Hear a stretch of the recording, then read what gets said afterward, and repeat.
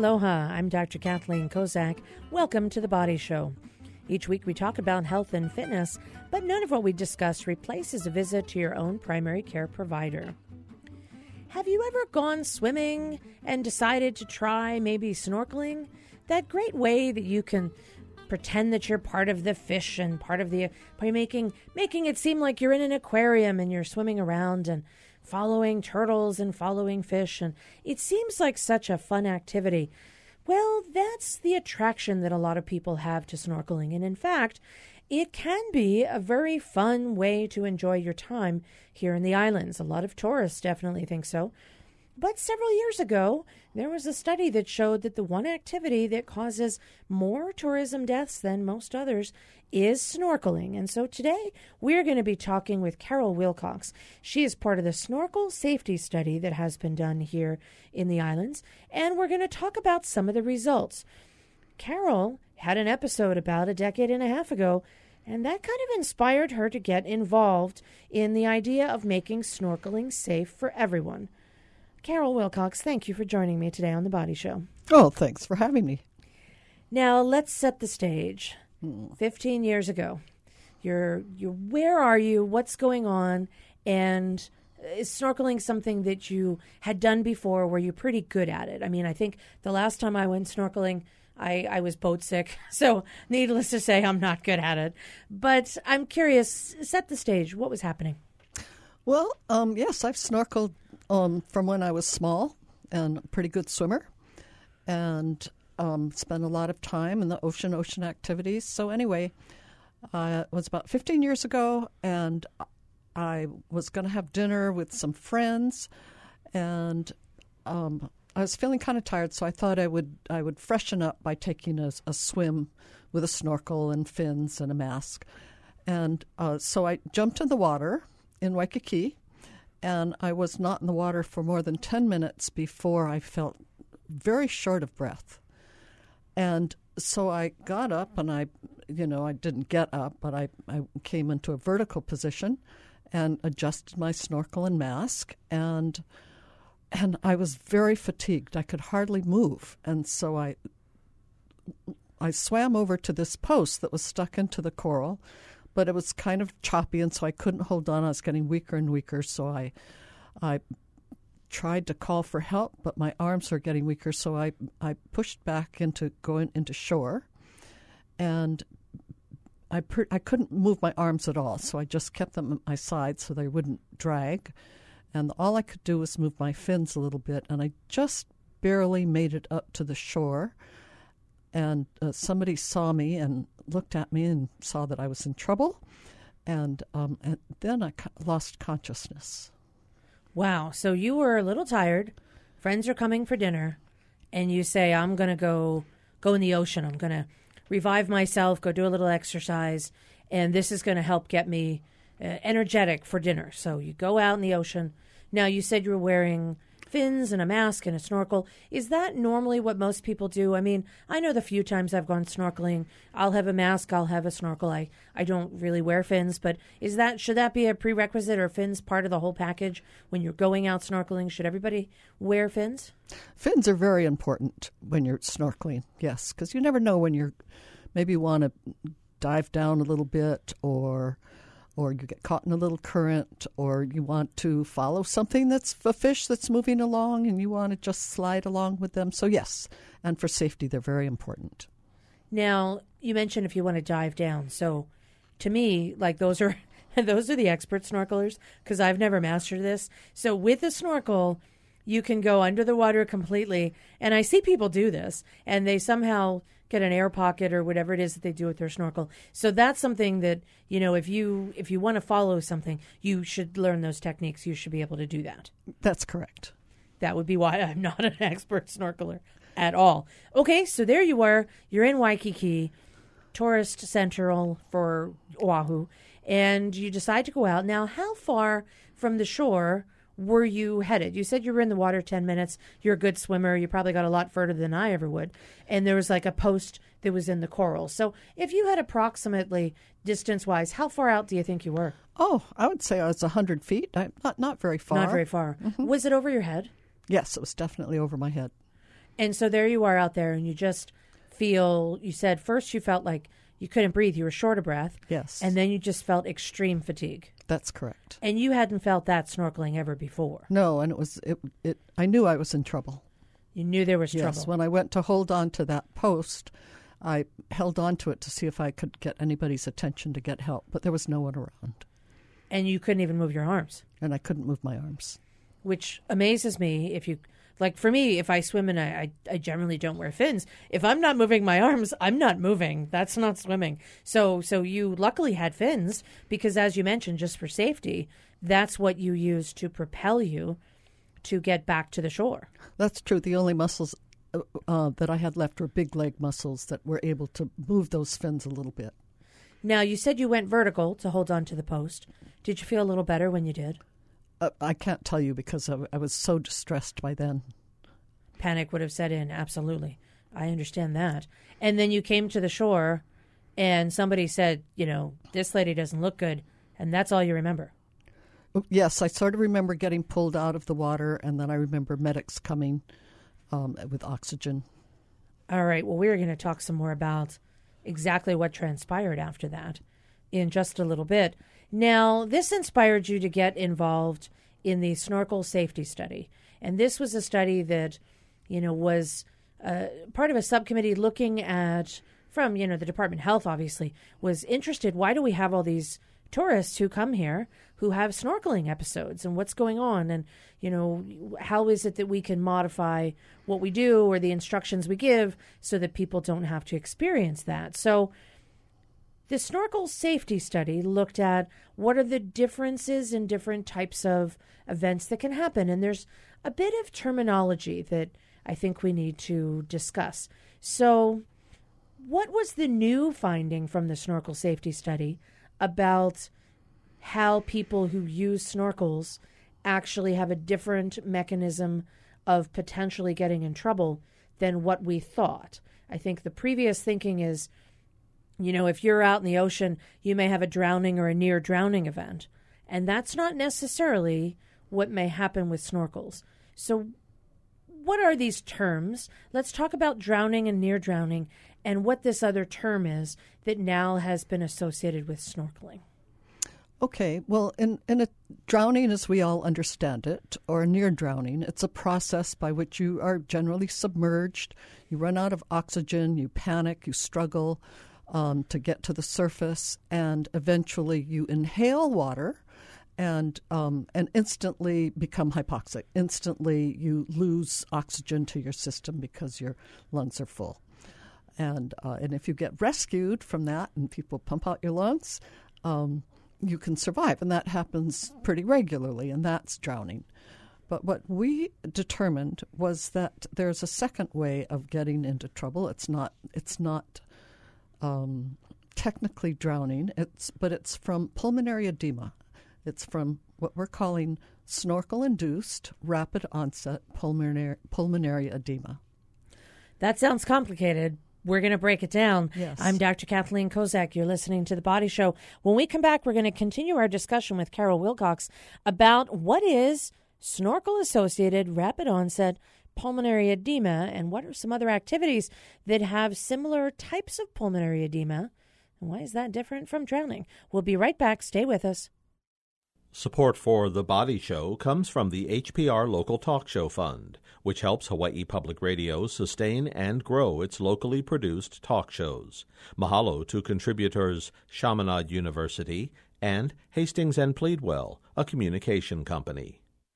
Welcome back to The Body Show. I'm Dr. Kathleen Kozak, and today we're hearing about a life and death situation that my guest Carol Wilcox was in about 15 years ago.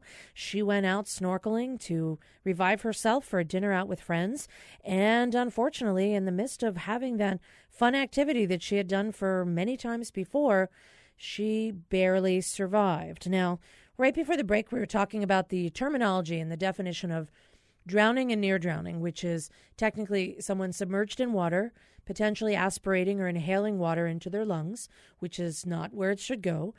And it's that external source of water that causes them, even if they're trying to breathe in air, to not get oxygen exchange. So our lungs help us to exchange oxygen, get rid of carbon dioxide. And because somebody gets water in there, they can't exchange air, they can't breathe. So that leads them to have this low oxygen lead to either potential death or alteration in consciousness. And maybe they get saved and maybe they do not, hopefully get saved. Now, you made a differentiation that something from the Snorkel Safety Study determined that there's a different process. What is that process? And it was never associated with snorkeling before. What were some of the other activities that we thought might have been associated with that? Well, physiologically, pulmonary edema can happen under a number of circumstances, and it's sort of well known that at high altitudes you could get pulmonary edema. Long-distance swimmers get pulmonary edema. What are some others that you can think of? Well, I think medically like congestive heart failure, right? So when you get your own body's fluids that your heart can't keep up with and it builds up in the lungs, then we call that pulmonary edema. So you can see it on a chest x-ray, and there are certain medicines you give in that scenario. That's when it's predominantly medically associated. But you're right, long-distance swimmers and high altitude, those are two episodes where there's we think for high altitude, there's such a physiologic strain on your body and there's less oxygen in altitude that you would start to have lower levels in your bloodstream. That leads to potentially having some problems. So now, this particular concept of snorkeling associated rapid onset pulmonary edema, what is it about snorkeling that would lead to this? Is it something to do with the snorkel, the mask, the device? Yes. Well, in the first place, you're horizontal in the water, and that puts some pressure on your chest and on your chest area. And then in the second place, if you are breathing through a tube, that can set up some resistance to inhalation. And that sets up, I'll get into some terms, it sets up negative thoracic pressure, and that can cause your bodily fluids to enter your lungs. And the more you breathe through this tube, the more resistance that is caused by that snorkel, the less and less, the more this pulmonary edema increases, and it happens very, very quickly. So it happens within, and if you start to worry and you breathe faster, that accelerates the process. So this whole thing can happen. You can lose consciousness within 3 to 5 minutes very easily. Well, and the idea of sucking in air, right? Like you're taking a deep breath in. You're trying to create a situation where you're getting air into your body. Now, if it's hard and there's a resistance to that, it's kind of like, and this is going to sound strange and weird, but if you've ever bought a milkshake that's not yet ready to be a milkshake and it's still ice cream, and you really have to suction pretty hard to get that milkshake out, you even see the straw collapse a little bit. You see that you really have to suck hard, or you just wait for it to melt. For those smart people, wait for it to melt, and then you don't have to injure yourself drinking a milkshake. But that being said, you really have to suck in really hard to get that ice cream to get through a small straw. In this case, we're not dealing with ice cream. We're dealing with air. So you're trying to get it in through a snorkel. And in that process, what happens whenever there's negative pressure is, fluid from one area goes to another. That's kind of how things occur in physics. And so your own body's fluid might start to leak out into the lungs, just like it would if you had this heart failure issue, congestive heart failure, or you had high altitude or something else. So once the fluid enters the lungs, that creates a system where your oxygen levels go down. And based on your personal experience, what are some of the symptoms of low oxygen levels? Because you felt them. Yes. Well, as I learned going forward, one of the first things you do is that your body just goes to your core. All of your energy goes to your core, and you do lose control of your muscles, of your larger muscles and smaller muscles. So there go the arms. There goes the arms. There went the legs, and you become a bit confused. And of course, at the same time, I'm short of breath. But the repercussion of that, as I said, is just this huge fatigue. And you want to sink. It was very hard once I once I got back up and tried to make it to shore, it was very hard just to keep my feet level, as opposed to just wanting them to drop and sink to the ground, sink to the floor. So you kind of felt that pull to go down. Yes, and also then I heard huge pounding in my ears of my heart. It was like a drum, and I knew I was going to die. I knew that. Wow. I was very, very conscious of that this was the end.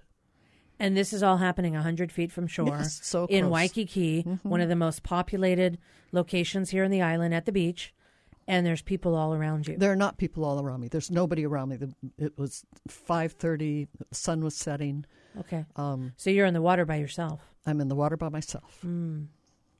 Now, there's a couple of things that, when you think about someone in distress, sometimes they can raise their arm, they can signal a lifeguard, other people might notice. But this is a unique situation. When you have this fatigue that makes you unable to move your arms, you probably couldn't even yell for help because you couldn't even get the vocal ability to even say, somebody help me. And nobody might have heard you. Well, this is true, and this was the mysterious part of so many of the snorkel deaths that we have, that the lifeguards have reported, is just people are snorkeling, they seem to be fine, and then they don't move, or somebody notices that they're just floating around, and they're unresponsive, but there's never been any calls for distress or warning. So that is a very typical aspect of pulmonary edema, rapid onset pulmonary edema, as opposed to the more what we consider drowning, where there is definitely distress and there's action, coughing, movement, trying to get do help, something. Okay, trying to find the surface, trying to find air. I mean, this to me would just be frightening if I was a lifeguard because, you go somewhere like Hanauma Bay where everybody's snorkeling and you just assume that the snorkelers, which are face down in the water with their snorkel coming out, they're just moving around because that's what you do when you see something fascinating and you go off to whatever fascinates you and you swim over in that direction and then you go back to where you were if you're following a fish or you're lucky enough to see a turtle or whatever else might be the case. So these are people who could look totally like they're fine, and yet they're really not fine, and they don't have the ability to call for help. And that's true. And so there is a lot of lifeguards now at Hanauma Bay because there's a high incidence of problems there. So they've really reduced the number of fatal drownings or fatal fatalities. But there's about 30 incidences a month that they pull people out of the water that are in trouble. Wow, I give lots of credit to all the lifeguards at every beach. Oh, they have a terrible job. And it's also lives are on the line. Yes. And they have to sometimes put themselves in harm's way to actually save someone else. And that, to me, is one of those professions that is, talk about first responders and somebody who's willing to put their life on the line. Firefighters, lifeguards, police. It's really, I admire them endlessly. So for that exact reason, one of our conclusions was that the major responsibility for safety in this case lies on the snorkeler themselves, on the snorkelers. They need to take responsibility. Well, we are going to talk about some tips to make snorkeling safe, and we're going to hear the end of what happened to you as you got to the shore. I'm Dr. Kathleen Kozak. You're listening to The Body Show. When we come back, we're going to hear the end of Carol Wilcox's story of snorkeling distress, and we're going to hear some tips on how to make snorkeling safer for all of us. We'll be right back. Support for The Body Show comes from the HPR Local Talk Show Fund, which helps Hawaii Public Radio sustain and grow its locally produced talk shows. Mahalo to contributor Bavarian Motor Experts. Welcome back to The Body Show. I'm Dr. Kathleen Kozak, and I'm here with Carol Wilcox. She is a survivor of a snorkeling incident that occurred about 15 years ago where she had a sudden onset of extreme fatigue, the inability to call for help, and the inability to move major muscles. This, to me, is just, the reason why I worry about being out in the ocean, and I always do a couple of things. I generally don't swim out above where I can stand without a buddy. So we talked a little bit about this mechanism. Now, we think that the study has shown that there are some differences in the types of equipment. So some snorkel equipment might be at a greater risk of increasing the resistance when you're trying to breathe in. Other snorkel equipment may not be. How do you know if your snorkel equipment could do that or not? There's some ratings that can be done, but if you're just a standard average person who says, I want to go snorkeling, I wonder if this equipment is safe, is there a way to know? Well, generally, I would say the simpler the snorkel, the better, the safer, the better chance you have. But it's not easy to look at a snorkel and determine whether it has resistance or not, because there might be some restrictions in the bore and the passage, the air passageway that aren't visible just by a visual inspection. I would say one way is if you put it on and you breathe in while you're on land, and if you feel any resistance, don't use that snorkel. But personally, I use very, very simple tubes with large bores. Yeah. So large diameter, it's a tube. You can breathe in and out easily on land. And the idea of having a rating for this eventually for resistance, I think, is a very good one. And it may come from the information that the study started to produce. Yes. How you can have the safest snorkels. Because, I think there's probably are some really fancy equipment out there. And, there's probably some that have certain features that others don't. And you have to be educated enough to know how to use those features.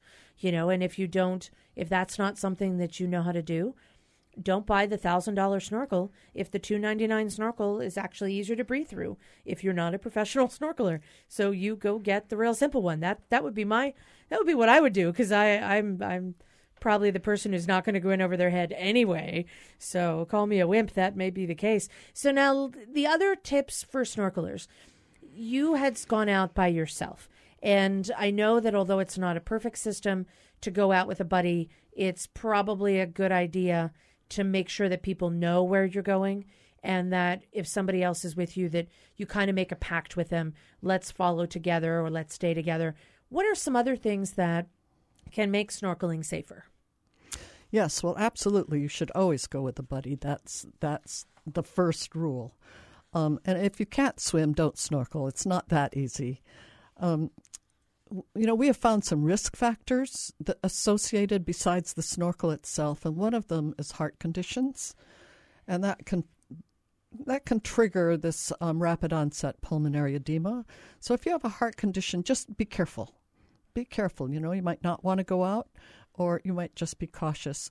What I do now that I know that I'm very prone to this is I pretty much always snorkel where I can touch. And a lot of interesting things happen in shallow reefs. The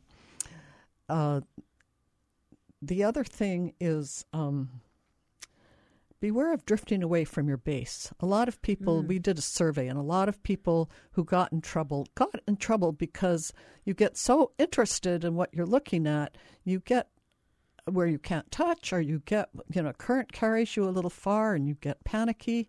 So that's the other. Always keep an idea of where you are, of your location. Look up often. Yeah, we can't swim like the turtles can. No. So keep that in mind. They're really cool, but they're really good at it too. Okay, so be situational awareness. Know where you are. Know your capacity and your abilities. Have somebody else who knows you or is going with you so that you're not out there rogue on your own. Now, these are things that, in retrospect, always are good to do, but at the time, you went snorkeling just 100 yards from shore in Waikiki just to see how things would potentially energize you. And let's get back to that moment where you come up on the shore. People start to drag you in.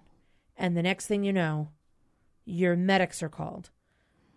What do you remember from that event? And how long did it take you to recover? We know you survived because, yay, you're here to tell me about it. What was that like after you got to the shore? Well, there was a beach attendant there, and he fortunately had oxygen, which is the number one thing to administer in this kind of a case. And then the ambulance and all of the EMRs came, And they kept asking me the same question. Did you inhale any water? Didn't you inhale any water? And I said no, and they couldn't believe it, And but no, I did not inhale water. So then I was on oxygen. I felt great. So they said, okay, walk over here, because it was sandy. Walk over to the wheelchair, which was on a cement sidewalk. So I got up, took 2 steps, and dropped right down again. So they carried me to the wheelchair. And so your muscles still didn't respond? No, but here's the other thing. They took the oxygen off. The minute the oxygen was off, I went down again.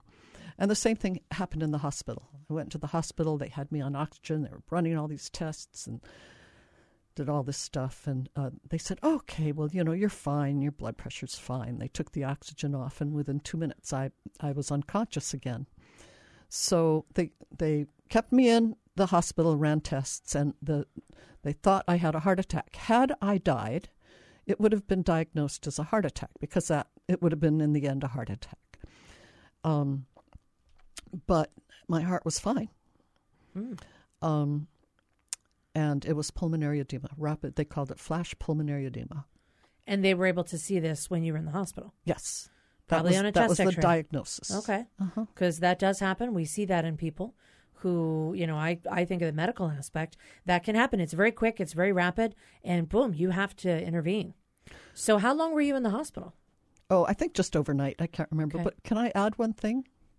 So I was thinking about why me. I'm a good swimmer, I'm a good snorkeler. And then I remembered the day before I had returned from a trip to Canada. And so I had been in the air for quite a long time, because there was a couple of flights involved. And I thought, that's what's different between visitors and residents. They have taken recent long air travel. And that might also be a factor. And that's part of what they're going to continue to study. Well, we hope our study is finished, and we have determined conclusively that snorkel-induced rapid onset pulmonary edema, SI rope, is a factor in many, if not most, snorkel drownings, near drownings. But we did not have the resources to test this other theory. Physiologically and data-wise, it stands up, but more studies need to be done, not by us. Well, and particularly because, when you look at the information on how many tourists die from snorkeling versus people who are Hawaii residents, there is a tenfold factor, if not greater, that it's very significant. So if people want to see this study, because I think seeing the report and seeing some of the information on it is really interesting, but it also is pretty dramatic when you see some of the graphs. Where can they go to get more information?